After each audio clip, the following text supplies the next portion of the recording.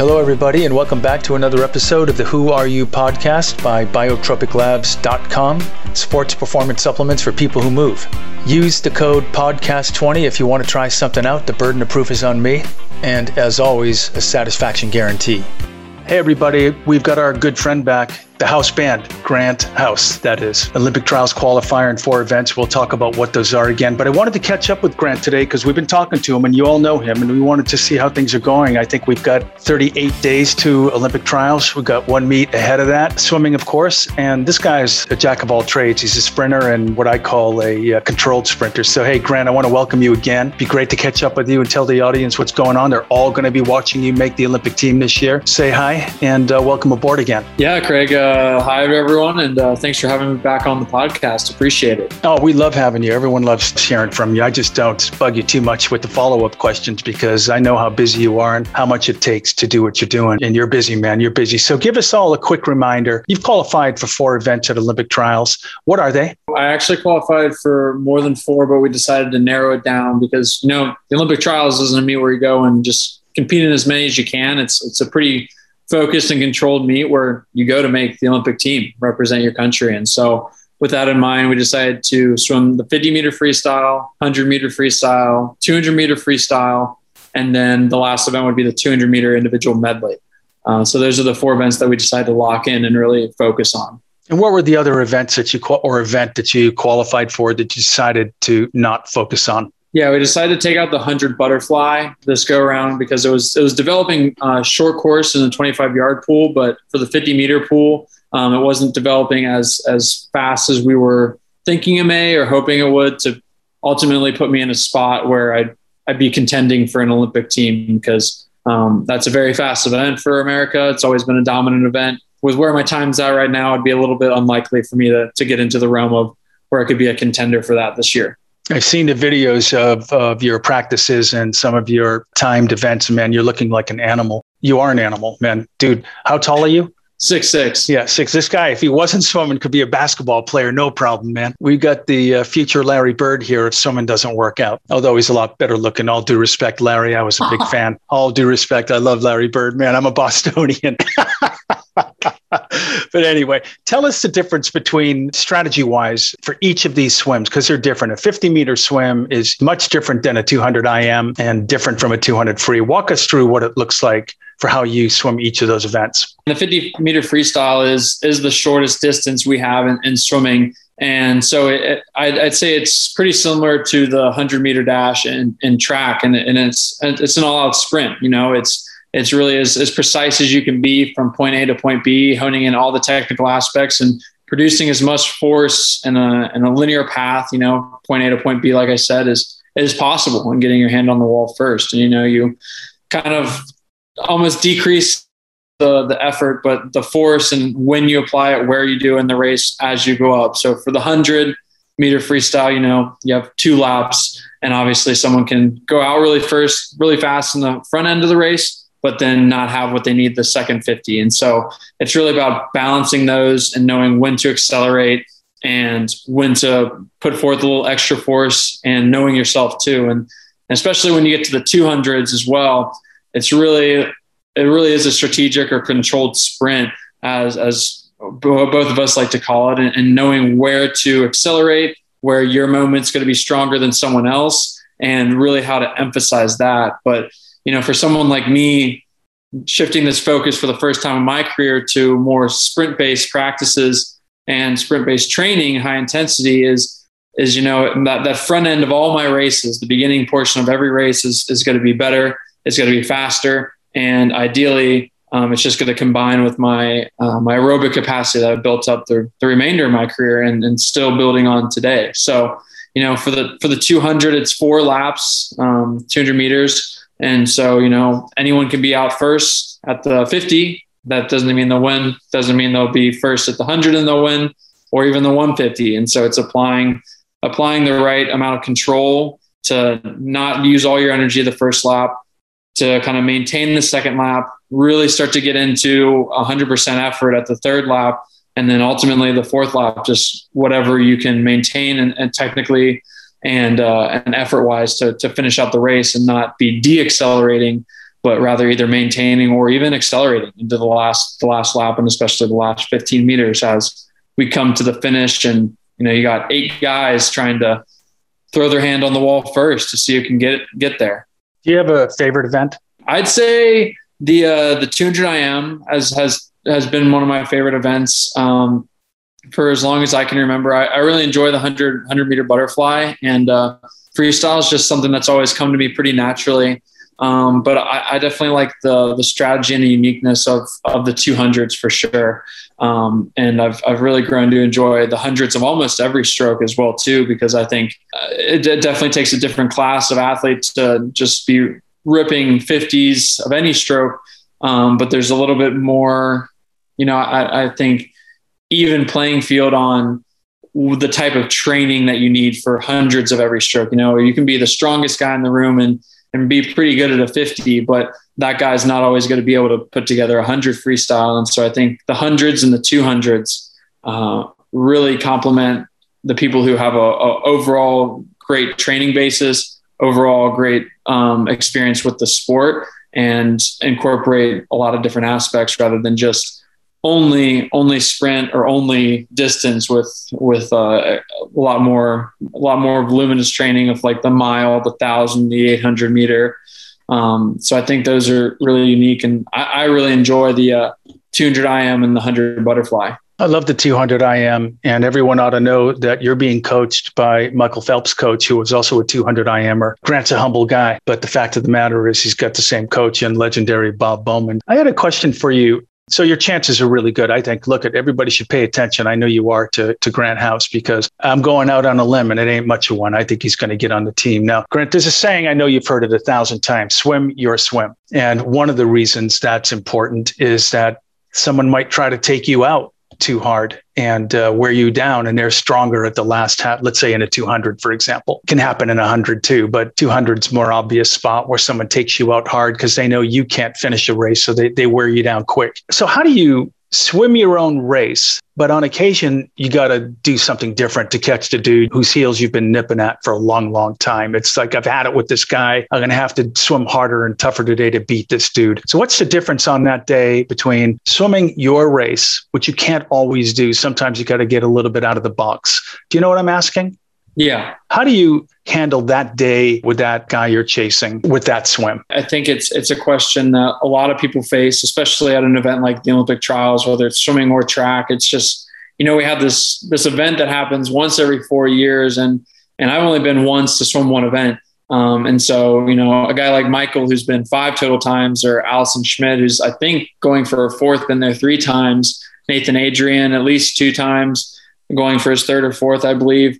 And so, that's not their first rodeo, as you may say, but I think it's really about getting in that environment and understanding where like your level of excitement or arousal or stimulation may be at. And so everyone's going to be a little nervous. Everyone's going to be a little excited, but it's almost like a balancing scale of, does it tip more nervousness and become a decreasing factor or detriment to your performance, or does it lead to more excitement?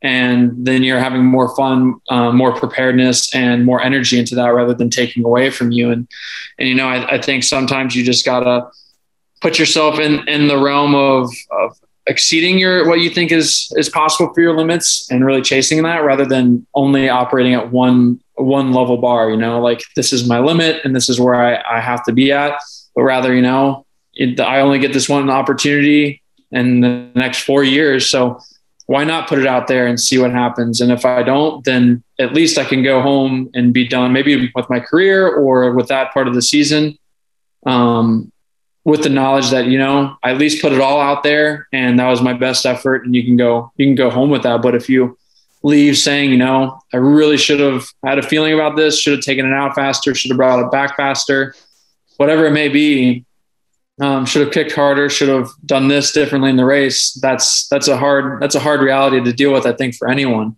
And so I think it really is getting in that moment and just, there's a Marine saying, I think Coach Bowman always tells us, is we rarely ever rise to the occasion, but rather fall to the level of our preparation. And it really is an epitome of training and sport. Is like, oftentimes it's not the best scenario. It's not the ideal situation that we're going to perform in, you know?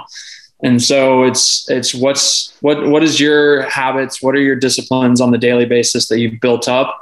And maybe when you get in that ideal situation, it all works together, but you know, even when things are away, you're operating at such a higher performance level than other people because you do that on a daily basis, that you can trust that and believe in that. And I think that's a huge aspect for what we do on the daily basis. Yeah, it's a great way to put it. The way I'm reading it is that if you've done everything you're supposed to do, you actually rise to the level of your preparation. Let's set up what's happening this year with the Olympic trials, sort of where am I at meet. The final, the last where am I at meet, by backing up 1 year because the Olympics were supposed to occur last year. Just give us all a heads up quick. What did it feel like last year when the Olympics were canceled due to COVID? How did it affect you at the time? What were you thinking at that time about looking forward to this time? I think when they canceled the Olympics, it was pretty shocking for sure for a lot of people, and including myself. You know, you grow up, I think as most sports athletes, typically in Olympic sports, aspiring to be an Olympian and myself, Olympic gold medalist. And, you know, you go through it and then you get to this junction where it's like, okay, well, this is taken away from you now, and it's taken away from everyone now. And so, you know, if it was just an aspect of, hey, the United States is missing out on this opportunity and the rest of the world can go, I think that'd be a much different response. But no, for me, it was a unique time where I was physically recovering from a pretty serious injury in the fall of 2019. I was recovering emotionally and mentally from some personal issues in my life and factors that were coming up. And just all those factors combining just kind of, you know, I wasn't really addressing them. I was kind of letting them heal as I trained and improved. But when the Olympic trials got canceled in the Olympics as well, everyone was on the same playing field. Everyone was put on pause. Training didn't happen. Facilities are taken away. And that time frame really gave me an opportunity to like stop, slow down, and address all those other things without, you know, being worried or concerned or, oh, I have to go do this great doubles practice today. Oh, I have to get even stronger in the weight room. I have to swim faster than I ever have today. But it's like, no, I just need to take care of myself today. And so that's, I would assume, and based on what I know from talking with my peers and others, I don't want to say a crutch, but a pillar that I got to lean back on that helped me a lot through the whole summer. And especially even this year, that I know a lot of people didn't, because typically at that point, you know, March and April, like, people are pretty much gearing up and at their peak, at their prime, and figuring out the last puzzle pieces to be put, and really in the best spot they can be, looking forward to that event. And, you know, they don't have anything to really lean back on because everything's kind of dialed towards that and going that way. And so I think I was put in a unique situation to set me up for success this summer, to know I was in a little bit better standing physically, mentally, emotionally. And that's something I'm actually very thankful for, that we kind of got that pause. You know, I'm not glad the pandemic happened, but, you know, the kind of stillness and the pause that came from it, I'm very grateful for, to work on myself and the internal self. So that was about a year ago. Now, here we are. Let's get to business here. You've really had a continuous almost 2 years of heavy training. I'm thinking about a full season of training. So how long is a full season of training? Let's set it up like that. What does a full season look like for you for any main event? So there might be NC2As or US Nationals or the Pan Am Games. How long is the season for you? If it's the collegiate season, that ultimately is for me about, you know, 8 months out of the year. And I like to say a disclaimer, I think, as well as, you know, Craig, like, for swimming, it's a unique sport where, you know, a year-round training block is what ultimately is the standard and the most successful proven. But for college, it's typically about 8 months. And then we switch over to something to train for a nationals, for a Pan American Games, into a 50-meter pool and whatever the international competition or qualifier is that summer. And so it kind of operates in an 8 month, 8 or 7 month, and then 3 or 4 month capacity for long course and 50-meter Olympic pool training.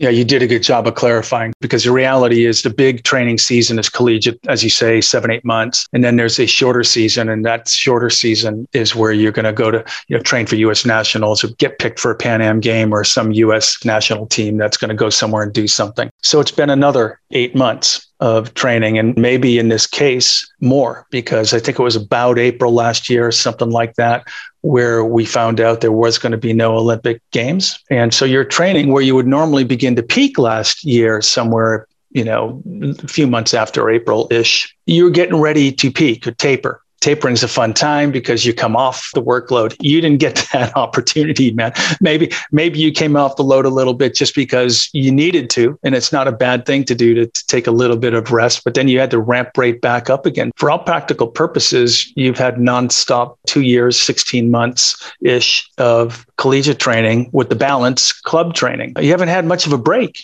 Yeah. No, I was just talking to one of our coaches, Herbie Bain, last week during a pretty intense set we had. And, I was like, I feel like it was just, it was just max effort, max repeated efforts for us. And we got to the end of the set and after the end of the practice, and I was just like shot and like way more fatigued than I would have imagined I typically would be.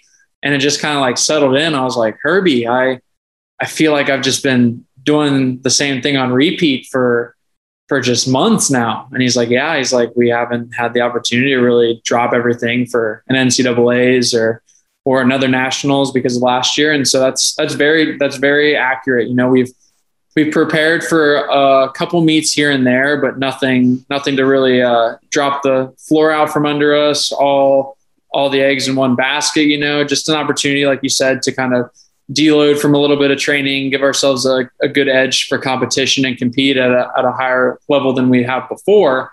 But, nothing really that we've been willing to risk it all for, put everything down and stop what we're doing and gear everything for that. It's just like, here's a meet in 4 weeks, like 2 or 3 days before, we'll really focus on just the event you're doing, not all this other training that we need. And maybe like a spring meet we had this year, a sectionals, which was an opportunity to race short course, and then long course meters, after the meet was over. But, there's still a lot left in the tank. We were still strength training days before, pretty heavily. And that's not typically what you're doing as you approach your biggest meet of the season. So it's very true. In March of last year, 2020, I did have a meet where I prepared pretty intensely, but it was more just to see where the training was at rather than this is the biggest meet of your season. For sure. It was just kind of like, we're going to bring you down a little bit. Got to like sleep in 1 or 2 days, just kind of get my energy levels back up and body in the right state to see where I can perform without all these other factors in there. So, besides that, it's been, 12 months, especially. And the months before that March meet were, I'd say, arguably the hardest and highest volume, hardest months of training I've ever had, from, August of 2019 till February of 2020. And then coming back in the fall of 2020, just picking up right back there, especially. Swimmers don't get much of a break. I sometimes would joke that any downtime they got was really just like a day of sleeping in. I refer to it as what I call it. It's a tired sport. What that means is that these guys are training all the time. They're always tired. Swimmers aren't always bumping with energy. They are when there's a meet, they are when they're tapered, and they are when something special is coming up. But mid-season, they just want to go home and go to bed, eat a big meal and lots of big meals all day long and just go get some rest. Is that still about right? Yeah, 100% accurate. Yeah. I try to find the upside in down things. And one of the upsides of COVID, you have to look to the upside. And one of those things is it created a lot of clarity. There was only one thing to do, almost only one thing to do. And that was to just focus on 2021 when they shifted it. You weren't going to have NC2As. You weren't going to have last summer any U.S. nationals. You weren't going to have anything, right? Olympics moved out in trials and some scheduled meets between that time and trials to see where you're at. So it created a lot of focus in some ways. Is that so? Yeah. I think in a roundabout way too, it even created like a hyper focus of, we have this one thing we're working towards, Olympic trials, but as the whole world has seen with the pandemic, we never knew what was next week, what was 2 weeks away, what was 3 weeks away. So it really allowed us to just kind of give everything we could to each day, because we didn't know what was guaranteed the next day or the week after that. I mean, I think there were more than I can count on my hands times where, we'd show up like, this is the plan for next week. And then the next day it'd be changed, or the next day we'd have to sit out because someone had a high risk of COVID contact and we were around them. So we had to sit out a couple days, or so many other factors that came into play. But yeah, I think by focusing every day to be the best I can, if you think about it as a step, like if I'm the best I can be this day, and then the next day, and then the next day and next day, you're ultimately just stringing together all these days where you're improving as much as you can, and just and positively trending upward to where you find an even better peak, or a peak that you didn't even think you could. So I think it really allowed us to just slow down and, focus on, I'm going to make this day as best I can. And then when you keep saying that for 365 days, once you get to the last day, you're like, wow, I've been making myself better each day this whole time. And now it's time to let it loose. Said something interesting, or certainly made me think of something. You had some forced downtime during COVID. And when a swimmer is getting a legitimate downtime, they grab it and they take it. But when they're getting forced downtime, it's the opposite. It creates anxiety because they need to be swimming all the time. They need to be in the pool. They're used to doubles, certainly up to doubles, and sometimes triples, because we have to talk about weights, which you do. He's just sort of talking about the doubles here, folks. But the fact is there are triples too here. And when you're supposed to be doing that kind of volume of training and you're forced not to do it, you always wonder, well, gee, what's the competition doing? Is someone else getting in the workouts I'm not? And it has the opposite effect. It doesn't make you feel good that you're getting rest and you get to relax a little bit because it's forced on you. Would you say that's so? Yeah, I definitely think that's the case. Now let's get to now. Let's get to right now, because that's what this is really all about. How are you feeling right now? What is the meet coming up, and when do you begin to taper, which means to fully physically prepare for Olympic trials? Give us the walk through. Yeah, so we are exactly 1 week out, 7 days from the Indianapolis TYR Pro Series that we'll be traveling to and competing. That'll be, about exactly a month out from the Olympic trials. It'll be our final tune-up. It'll be the first time we've traveled outside Arizona for a meet and flown out of Arizona. So it'll be really neat. It's kind of the last checkpoint to see what needs to happen. If he or she needs more rest, if he or she is in a really good spot and we can kind of maintain for a while, or really what each athlete needs and where they're at physically, especially, but also mentally, emotionally too. And so it's a meet to go out and compete against the national caliber guys. Maybe the local capacity doesn't have to offer, especially when you're swimming on a Division I program. That's one of the more elite levels of swimming that our sport has to offer. And so when you can go beyond to the national and international level, that's really the three tiers of our sport. And there's a lot of crossover with those levels too. So going to Indianapolis, it's kind of the last preparatory opportunity and competition we have to see what exactly needs to happen going into the last 30 days, especially of training. And once we get inside those, 20 days, 21 days, then that's when serious adjustments are kind of fine-tuned and finalized. And we're starting to come off strength training, dial down the volume in the pool, and really hone in what we need to on all those regards. And that's really the name of the game for how we peak and operate in the sport. So as you're coming into this meet, what you say is 2 weeks away? Next week, 7 days. Next week, 7 days away. So today is the 6th. That's something like on the 12th, Wednesday, the 12th? Yeah. You'll swim on the 12th of May and you'll get a look at what's going on. One last chance to tweak and change things. But at this stage of the game where you're really fully baked, what can change? Would it just be the training's done and there's very little technique that's going to change at this point? You're a technical maniac at this point for the most part. Maybe your head you can work on, but maybe how you taper is revealed a little bit in this meet. So I'm just guessing here. You tell me, what do you learn from a meet in a week that is 1 month out from qualifying for the Olympic team? What do you do about what you learn? As an athlete, I don't have all the answers to that. I think it falls on the coaches especially, but it's a two-way relationship there. That it falls on the athlete to relay the information, the feedback and communication to the coach, and for the coach to reciprocate that to the athlete. And so, for the Indianapolis meet, it's the 3 days before are ultimately like getting me in the best spot I can to perform at the meet. So when we get to Olympic trials, I can just kind of know those 3 days are there, my lead up into the meet, what my walkthroughs are going to be at the meet, what my preparation is going to be, what my warm-ups. And so basically just a trial run for competing at the last meet of the season. And so when I get to the meet, I just have to kind of go on repeat and almost become like a robot of, this is easy. I don't have to think about this. This is why I warm up. This is when I change. This is when I eat. This is when I drink. This is what I drink after the swim, the competition, the event. And so just kind of getting all those questions, maybe, especially since we haven't competed in a national setting in a while, out of the way, and just having the autonomy once we get to trials to have a little bit more trust, a little bit more stress relief on those factors, so we can focus fully on the event at hand. And if someone swims like really bad, really poorly at this meet, it's just an indication of, okay, well, it's probably not going to be, they got too much rest at this point, because we all know what's coming up. So it's that they're very broken down and they need a lot of recovery until that period. And, if someone swims better than they ever have before, let's just keep building on that. We don't need to do anything crazy over the next 30 days, but it's just, let's keep building towards that a couple of days.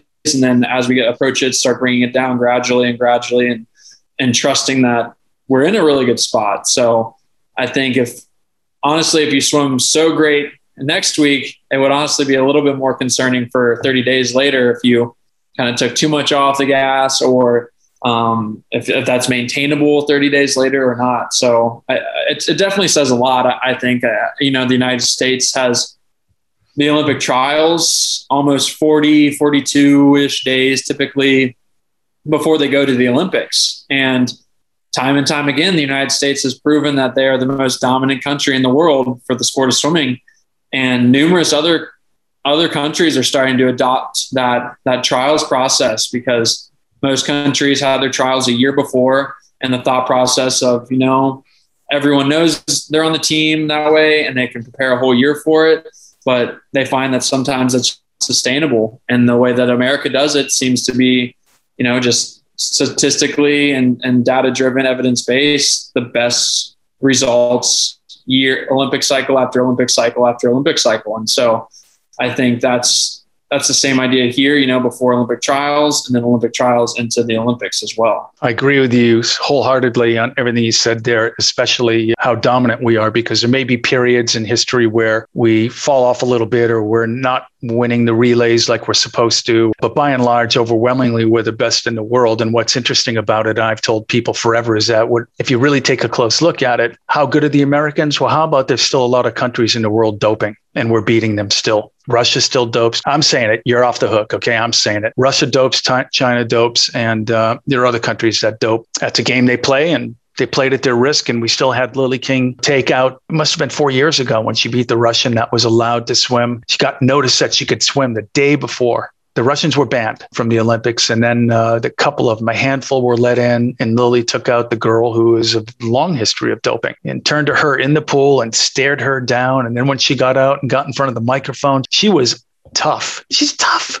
Yeah. I think what you're saying is true. But going back to the girl who has a really great meet, and that may be, some cause for concern in a week. They have just a monstrous meet. But if they have that meet completely unrested, I would think that would bode well for the taper, that they're going to do really, really well. Same thing for the person who swims really badly. That would tell me that person probably just needs a lot more rest this time around and can still have a great swim, but can be more mind-blowing for the person that doesn't have a good swim, fully tired, unrested, than it is for the guy who has a great swim. Would you agree with that? Is there some insights on that? I think science has progressed so far. And I mean, since just since 2000 alone, but 1980, 1990, some of the 1970s, some of the strongest years for American swimming.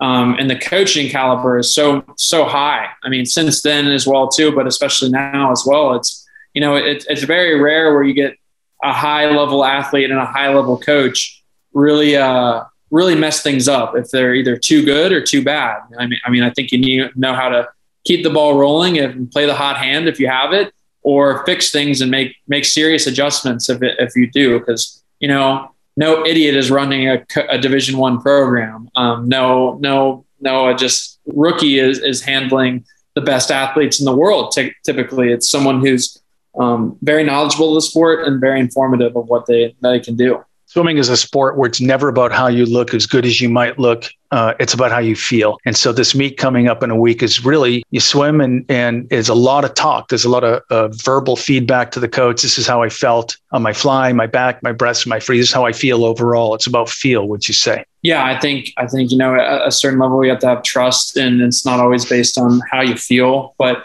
getting to that comfortable state of trusting the work you've been putting into. And I think Coach Bowman says it best a lot of the time. It's facts over feelings. Like you're a good swimmer. Like you put in the training, again, what we talked to, and not just, this magical thing isn't just going to instantly take you from not making Olympic trials to making the Olympic team. Like you have to make the Olympic trials. Then you have to be better than everyone else around you. And that's factual. Like when you touch the wall, it's not an illusion. And I think it's a good blend of both of those things for us. That's a very good point. I hadn't quite thought of it that way. That's much more profound than what I was saying. Of course, that makes a good deal of sense. Let's go back to something you said that I want to ask you about. One of the reasons I think we're so dominant too at the Olympics in swimming is because you described how it looks internationally when they have their Olympic trials, and then they have a full season of training to go to the Olympics, and they have a whole year to think about it. And we go to Olympic trials and we get fully tapered, fully rested to get a world-class swim. And then you got to get back in the pool for 6 weeks? Yeah. You get a lot of conditioning in a short 6 weeks and then taper all over again. I think that creates huge focus and urgency. And that's one of the other reasons why I think our methodology works better, is because, boy, if you've made the Olympic team a year earlier in another country, that's a year's worth of focus. But in our case, it's front and center. There's no getting around it. I think that makes us better at it. Would you agree with that? As I went through my first year in advanced qualifier, from 2018 to 2019. And, by the end, I was very motivated and very prepared to go there. But, it was something that I felt was more maintainable if it had been months before. Like you're going in with a full head of steam and full preparedness, like you just said. And, at some points, it dips, it ebbs and flows, be a year out. And when you have that short time, you're ready to go right when the event happens. And when you have a whole year, there's going to be numerous points when you're ready to go or maybe not ready to go. Yeah, it makes sense. What's it like to walk on the pool deck at Olympic trials? You've been there once already, and the average person only gets there once. You're going to go twice. So you're already above average in that sense. But what does it feel like on the deck when you walk on? It's definitely a lot of excitement. And I'd say, a spectacle. It's definitely the first time I went there, I was definitely more starstruck than ready to achieve what I had set out to achieve. And it came with years prior that I really realized that, or years following that I really realized. 2017 World Trials there. 2018, I knew I belonged to be there. 2019 at World University Games and Pan American Games, I was there to represent the United States at the highest capabilities we were able to be at. And so, it kind of put me in a state of growth and realization of, that is a spectacle, that is an event. And it's hitting sometimes, especially if it's your first time, because of how different of an event it is from everything else in swimming and how important it is. You're older and wiser, smarter, more talented, way more trained than you were a year ago and before that. So last question here for you, because I know you got to race, not to a workout, but you probably have to race to a rest. You've done your workout. You need to go rest somewhere, lay down, as I said earlier, eat and watch some Judge Judy, probably, right? Something like that. Imagine for me, if you will, since last year's disappointment, what is it going to feel like this time to walk on the pool deck it's in Nebraska this year. What's it going to be like to walk on the deck this time? For me, I think it will just most importantly be a lot of gratitude, just being grateful for the opportunity that we have to be able to compete. Because I think a lot of people, as for myself, I can train and everything, and I enjoy gutting it out with my teammates and whatnot. But what really gets going and is the competition and the thrill of that, the race a lot in the last year to the highest capabilities all the time. And so it really is an opportunity and gratitude, gratefulness to be able to have that chance to race again, compete again, and to see where we're at, push our human potential as far as possible. That's going to be the emotions I'm going to be feeling, excited to be there, to be racing, but also gratitude that we got here. We made it. We survived a pandemic. Like you didn't, whether you got sick or didn't, you're alive. You're there competing with your body, with yourself. I think that's a little tidbit that everyone wake up if they're surviving it and moving through it, that they can tell themselves. And sometimes we forget, even in the midst of the pandemic, we forget how important that sentiment is. All right, Grant House, I hate to let you go. It's a selfish endeavor for me. I love talking to you. Get a vicarious thrill every time we do. I think you're more patient with me than anyone is because, you got to deal with me. I really appreciate you taking the time. We're all watching. We're all paying attention. We're all wishing you the best of luck, but you're going to do it. And we got your back here. Anything anyone can do to help you here, you let us know. All right. Thank you so much, Craig. It's my pleasure, brother. We'll catch you later and get some rest now. Absolutely. All right. Bye-bye. You've been listening to the Who Are You podcast, brought to you by Biotropic Labs, sports performance supplements for people who move. Join us next time for another edition of the Who Are You podcast.